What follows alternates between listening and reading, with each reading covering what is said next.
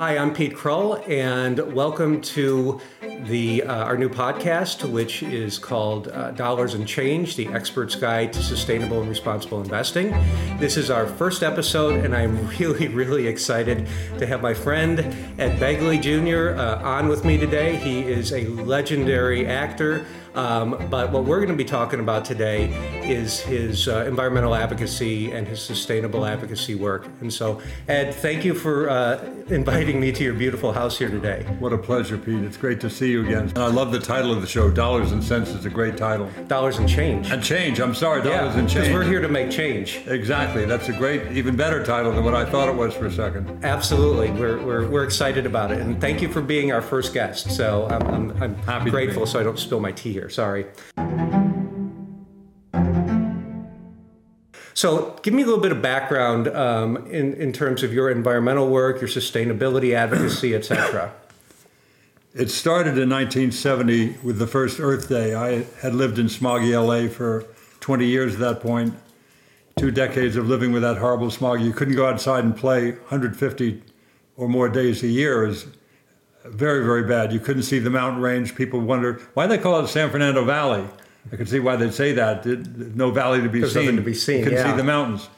But it was very bad, and so somebody said they're going to do, Gaylord Nelson, some other people putting together something called Earth Day, and this guy Dennis Hayes is involved, and do you want to be part of it? I said, sure, but what do you want to do? He said, well, many things, but we want to clean up the air and clean up the water. I went, sign me up, because I'd seen the Santa Barbara oil spill up close. Yeah. I knew how bad that was. I'd heard about the Cuyahoga River catching fire near Cleveland. Yep. I figured that's a bad sign. When rivers catch fire, I think that might not be a good thing. You think? Yeah. It's not supposed to. Not supposed to happen. And so I went, let's clean up the air and clean up the water. And to a certain extent, we have. Yeah. And when you think about some of your wins, what would be the favorite win that you've had over the years? There's one local win in the LA area, the LA Air Basin. We have 4 times the cars in LA from 1970, millions more people. That's not the win. That's just the thing. You can hate it or love it, but it's a thing. But we have we have much less than half of the smog. Yep. We've made it all go away. Now there's still people experiencing dirty air near the fulfillment centers, the shipping centers, what have you, the ports of Long Beach and San Pedro. We're not saying the air is cleaner for these people. We have to fix it for them. But we've shown overall the air has gotten much, much cleaner because of the stuff we did that we thought would work and did work. Cleaner power plants, cleaner cars. It all worked and worked very well. Yeah. So I saw you on a interview recently, and you talked about 3 pillars of advocacy. What are the 3 pillars that you focus on? Thank you for mentioning that, because I always knew that it was needed, but I never said it. So people thought I thought everything was solved by people like me, and me buying an electric car, riding my bike, or getting an energy efficient light bulb. That's all good stuff, and nobody stopped doing that, but that's just one of the 3 pillars. In addition, you need corporate responsibility. Absolutely. So they make the products that you can buy, and they're intertied, they're tied together. Of course. If people have the demand to buy energy efficient light bulbs like I do, corporations are going to make them. Good legislation. Key. We never would have cleaned up the air in LA with me riding my bike and be getting an electric car. Right. Never would have happened. The Clean Air Act, signed by Richard Nixon of all people, is how we got the clean air in LA and many other cities. That's what happened. Good legislation, corporate responsibility, and personal action. Those 3 things together. And if they make laws like they did saying there should be in California a ZEV mandate, years ago they had the ZEV mandate, zero emission vehicle mandate. And out of it came the GM EV1, a wonderful car, which they later crushed. But the mandate made that happen. Who killed the electric car, which you Exactly. were in? Yes. I am very good. So that legislation, the Clean Air Act, led to many things. The ZEV mandate led to the electric vehicle explosion that we're seeing today. All that stuff, they're all 3 are connected, obviously, as pillars are. And you can't have, you can't be short on one of them or things are going to topple down. You have to have personal action, robust personal action, good legislation, and corporate responsibility. 3 legs of the stool. That's it. Otherwise, Absolutely. You're going to topple. Talk about water a little bit. I know you've got a cistern here. You collect water for your... Later get a few shots right out under that stone area, that kind of paver area that's, by the way, totally permeable. You could stand there with a garden hose for 6 hours. It would never pool. It goes straight down. But also all the area drains under all that lawn furniture and those stones I just pointed at. It's a 10,000-gallon rainwater tank. Right. Looks like a 2-man submarine. By gravity, it all goes down to there. There's a submersible pump in there. Leads to a little spigot over there. You turn it on, you get beautiful rainwater from the last time it rained. And even if you don't have rainwater, I've got a gray water system too. So it works and it runs all the irrigation for all the ornamentals on the property. It all comes from that wonderful rainwater tank, which still has some water in it from the recent rain that we had. I don't want to put hot water in those plants right there because it's been sitting in the sun. I've got my little solar heating device called my hose there that I don't want hot water now because I'm going to spray those young plants. So what I do is I spray it. This is very hot. Like you could take a hot shower in this. Almost burns your hand. I'm putting it down that drain. Where's that drain going? Same way the rainwater goes right out to that 10,000 gallon tank. So I'm not wasting water, getting it cool to spray the plants. You know, and we're seeing lots of issues with water, obviously with the Colorado River Basin. Phoenix has stopped building, no new buildings going on because they don't have enough water to support the development. They have to. They have to show. I think the developers here in LA County have to show too. Where's that water going to come from? Yeah. Where's that sewage going to go to? Where's the rainwater, the runoff going to from what we paved? Where's that runoff going to go to? We have to demonstrate these things. We should not be allowed to build. Right. You talked about corporate responsibility earlier. Something that I've talked about for years and years and years is the role of the insurance industry. The insurers, they're the arbiters of risk, right? They're Right. the ones who should be integrating climate change and climate risk into their underwriting, policies and everything Yes. else like that. So we've seen, State Farm and Allstate are pulling out of underwriting new Who could blame houses them? here in California. We're seeing farmers down in Florida. What are your thoughts on that side? Do you think that they're going to continue to do this and that will ultimately influence policy, like governmental or legislative policy because of that? It should. It certainly got my attention decades ago when Hurricane Andrew, Hurricane Rita, all these different hurricanes came through, and the insurers started to say, we're not going to cover things the way we used to. The Reinsurance Agency of America started talking about climate change decades ago in a very meaningful way because they were writing the checks. They said, we're not going to keep doing this, gang. Get used to it. Now with the wildfires, how many times are they going to rebuild in Paradise or in Malibu? Absolutely. I would be thinking about building out of steel, which we did here. If I was going to build not a grand structure like this, a very simple one-bedroom house, build it out of steel, no termites, no mold damage. It's better in an earthquake because it's metal screwed together rather than nailed together, which nails can come out with an earthquake.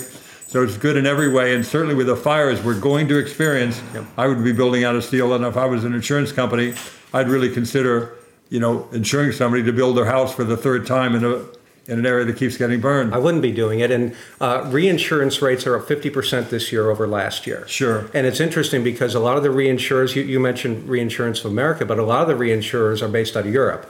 The Swiss Re and the Munich Re. And Europe, as you know, tends to be ahead of us on a lot of environmental policies, which is nice to see. So maybe that can drive some change from that perspective. I hope so. Another person I never thought I'd really rely on when I was a younger man for data, but they had good data decades ago on climate change is the Pentagon. Right. Oh, they have a big push because they understand where the global conflict. Absolutely. Some of their naval ports I think some of the naval ports are at something called sea level. I'm pretty sure some of them are at very close to sea level. And so the upheaval that they're going to go through with these naval installations, with the sea level rising the way it's going to, it's bad in every way. Yeah. And many people knew about it. We're finding now that some of the big oil companies knew about it. They were starting to consider, changing things at their refineries to deal with what they knew was going to happen. Yet they continued to say it wasn't happening. That's absolutely unfortunate. And we can't hold them liable for it. Some people are trying to hold them liable, but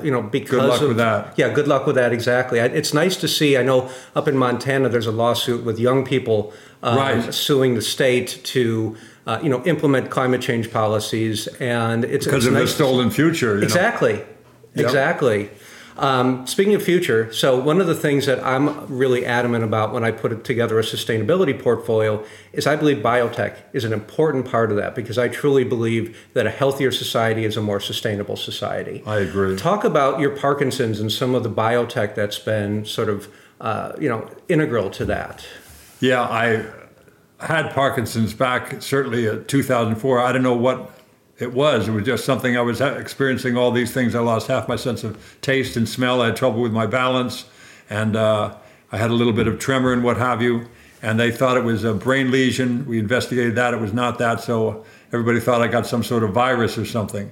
Then 2016, I was diagnosed, but I started doing stuff. Of course, I'm doing the AMA-sanctioned carbidopa-levodopa. Works very well. To get Parkinson's at this point in time, you're fairly lucky because there's a lot of help you can get, and I'm doing that. But my wife looked into it and found other things that also help a lot.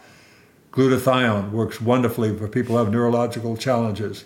Something called NAD. I can't remember what the N, the A, and the D, but it's a chemical name that look up NAD, Parkinson's, or NAD, neurological healing or something. Just look up NAD and you'll find it. Or also hyperbaric chamber helps a lot. To have an oxygen-infused hyperbaric chamber helps. And stem cells, there's a place down in Mexico, sadly, you can't get in this country, that does some very effective stem cells. And I go down to Tijuana and get that often. So here I am, having had Parkinson's since 2004, almost 20 years now. You never know. And I could pass the sobriety test, I think. Wow. I could probably touch my nose. Well, I've got a large nose, so that's unfair. I have an advantage there. Oh, that's great. It's like we're on a Christopher Guest set I love here. those movies. I pray he does another one. Whether or not he puts me in it, I just want him to do another movie. Absolutely. Well, I think you can. You know him better than I do, so you can probably lobby him for I'm another going one. to start lobbying. He wants to just go fly fishing at his place in Idaho, but that let's sounds all pretty nice gang too. up on him and make him do it again. So, speaking of celebrities, people like Jane Fonda, Leonardo DiCaprio, Mark Ruffalo, even like Alan Alda, who's done the science communication work that he's done. So a lot of celebrities who have been pushing an environmental agenda. Do you think that work, and obviously including yourself, do you think that the celebrity pressure is actually making a difference? A, B, what else can be done? In terms of what Hollywood is doing to really help advocacy and help sustainability and climate change awareness? I think it can help. I think we as actors or celebrities in any field, law, medicine, sports, anything, people who have the voice, you occasionally are given the microphone, the megaphone, you want to use that responsibly. You don't want to cry fire in a crowded theater, but also you don't want to do this. You don't want to cry fire and panic people in a crowded theater. But if the fire marshal taps you in this, yes, what is it? There is, in fact, a small blaze in the basement. We have to slowly, row by row, make people leave the structure. So am I going to then just do a song and dance? Yeah. I'm not going to do that. I'm going to say we have to row by row. We think there might be some danger in the basement. And I would say that the fire marshal are the PhDs who study climate change. Michael Mann, James Hansen from NASA. Yep. They've been tapping us on the shoulder for years saying, we have a problem with climate change and we're not listening. They want us to just do a song and dance. You're an actor, act. Don't talk about the scientific stuff. I don't want to talk about it. I want to introduce the scientists so they can talk about it. Yep. People with PhD after the name in this field, in climate change, not in some other field. Of course, I admire any PhD, but I really specifically want to hear most from people who have a PhD in climate change and associated things. Yep. And so that's the fire marshal. We have to listen to them because we have some danger. And now it's getting more and more real with what we're experiencing. We all feared this would happen, but I really never thought it would happen this strong and this quick. And here it is. Well, so my wife is a scientist as well, and she works on science communication. Oh, and great. So that's a wonderful aspect of what she's doing, because in general, scientists aren't very good at communicating what they do. Right. Because they're not necessarily trained to do that. They're trained to think about the science and the research that they're doing. And so the more that we can get people who are trained in communication, like actors, like scientists who actually gone through like Alan Alda's science communication boot camp, different things like that, right, we can spread the word even more. And we have to communicate with people because people somehow think it's all some hoax or some other agenda. I don't know what I'm supposed to get out of it. Not much, I can tell you, but we have to get through to people better. We have to do a better job of communicating, that's for sure. Absolutely. Do you think that there's a role in terms of the production side in, I'm not talking about like the day after tomorrow or, movies like that, which are a little bit on the crazy side, but really trying to integrate things into production about, like, for example, the way you live here. Do you see an opportunity in shows to have recycling and all the different things that are environmental based? Yeah, if you weave it into the story properly, I think it can be very, very effective. You can get it in there subtly with it just recycling going on in the background, or there's something, people are living in an energy efficient way. Yeah, I think the way that there's a great movie called Chinatown, and it's not about the water crisis in LA of many years ago where they stole water from the farmers in the Owens Valley. It's kind of about that, but that's not, it's a murder mystery. Okay. And so... But it's integrated into it. It's integrated into it so effectively, and so it made many people that are not aware of what went on with water many years ago with Mulholland and all of those folks, made them aware of it. So I think we can do it if you weave it into the story properly, and there's some great writers out of there who've done just that. Yeah, who need to be having a job right now, too, by the way. I know. I hope they solve that quick. Oh, I do too. So I just want to transition a little bit into sustainable investing. And, how important do you think investing in sustainable... So let me back up just a second. So there's a big push for ESG, this environmental social governance aspect of investing. The problem with that is what we find is the big companies, the BlackRocks of the world, simply reduce their exposure to ExxonMobil or reduce their exposure to Chevron in there, and they make what I call less bad portfolios. Right. We look at sustainable investing as being positive, as integrating solutions. That's what sustainable investing is to us. So what are your thoughts on integrating sustainability and resilience into like an investment portfolio? I think we have to do it. Just look at it holistically and make it part of it in every possible way. I started doing this back in 1970, and I can promise you it's been good for my fiscal portfolio, my financial standing for many, many years, because I did it in a fiscally responsible manner. I didn't go out and buy solar panels I couldn't afford in 1970. They were crazy expensive in 1970 and hard to find. And not as efficient. Exactly. Yeah. I didn't go buy some 1970 exotic electric car. It didn't exist back then, so I couldn't buy it. But I did everything in a fiscally responsible manner. And each stage of these different investments and reinvestments, I saved money and moved up the ladder and could do not just pick the low-hanging fruit, do the cheap and easy stuff, riding a bike, public transportation, energy-efficient light bulbs, energy-saving thermostat, did that, then move up the ladder. I'd get a little rain barrel to collect some rainwater. I got a little solar oven. Yep. After 15 years of doing that from 1970, it's now 85, I put solar on my roof when I lived in Ojai then, a beautiful town called Ojai. I put solar hot water. I wasn't ready for solar electric yet. It was still hard to find and problematic with the inverters at the time. But 1990, things were finally ready, and I got solar electric in 1990. I've never looked back. It's been great for me. The pride of it, environmentally, it's been good, and also financially. I have very low bills here in this beautiful house because of all the choices I made. This is a LEED Platinum home, and you know about LEED. Yep. There's silver, gold, and platinum ratings, and for the folks who don't know, it's like a mile per gallon rating for a car. It's a mile per gallon rating for your house. Yep. And so we did all that. We achieved LEED Platinum, and now my kids and grandkids could live here very cheaply because of the decisions we made years ago.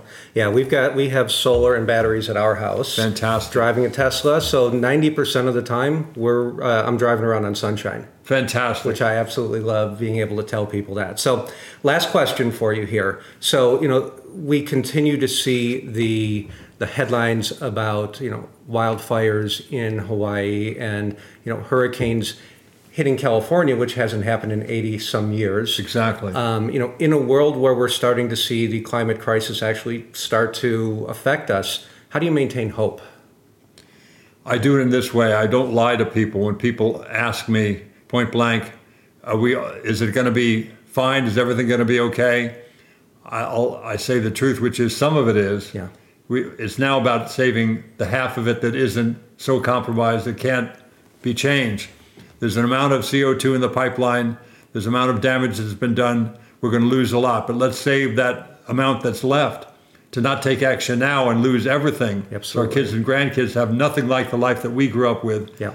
I think that's just morally bankrupt. So we have to do it for our ancestors, for our children, for our offspring. And we sit here today because our ancestors did behave in an environmentally sound manner more than they did not. There was great environmental damage done over many years, but there was more good things than bad, and we wouldn't sit here hydrated and clothed and fed. Yeah. So we need to do that so our kids have a shot at that. Otherwise, they're going to judge us very, very harshly. Yeah, and rightfully they should, because we've known this is coming at this point. And so now it's really about bringing together as much on the sustainability side as we can, so reducing our emissions, reducing our water, reducing as much as we can, but also knowing that climate change is going to hit us. So we have to be resilient in the face of that as well. Exactly. Ed, thank you so much for your time today. What a treat, Peter. And we look forward to seeing you again soon. Thank you. Thanks, Pete. So, Ed, one thing that we forgot to talk about when we were doing our interview is you have a new book coming out. I do. To the Temple of Tranquility and Step on It. Tell us about the book. It's a lovely memoir of a good deal of my life. The publisher wanted this picture, and I fought them on it. I went, I don't look anything like that for many years. I go, no, but a lot of the book is about this guy, not the guy you are today. More like this is me, kind of today. So it's a bunch of very, I hope, amusing Hollywood stories and some ones that are not at all amusing. And it was very cathartic to write it.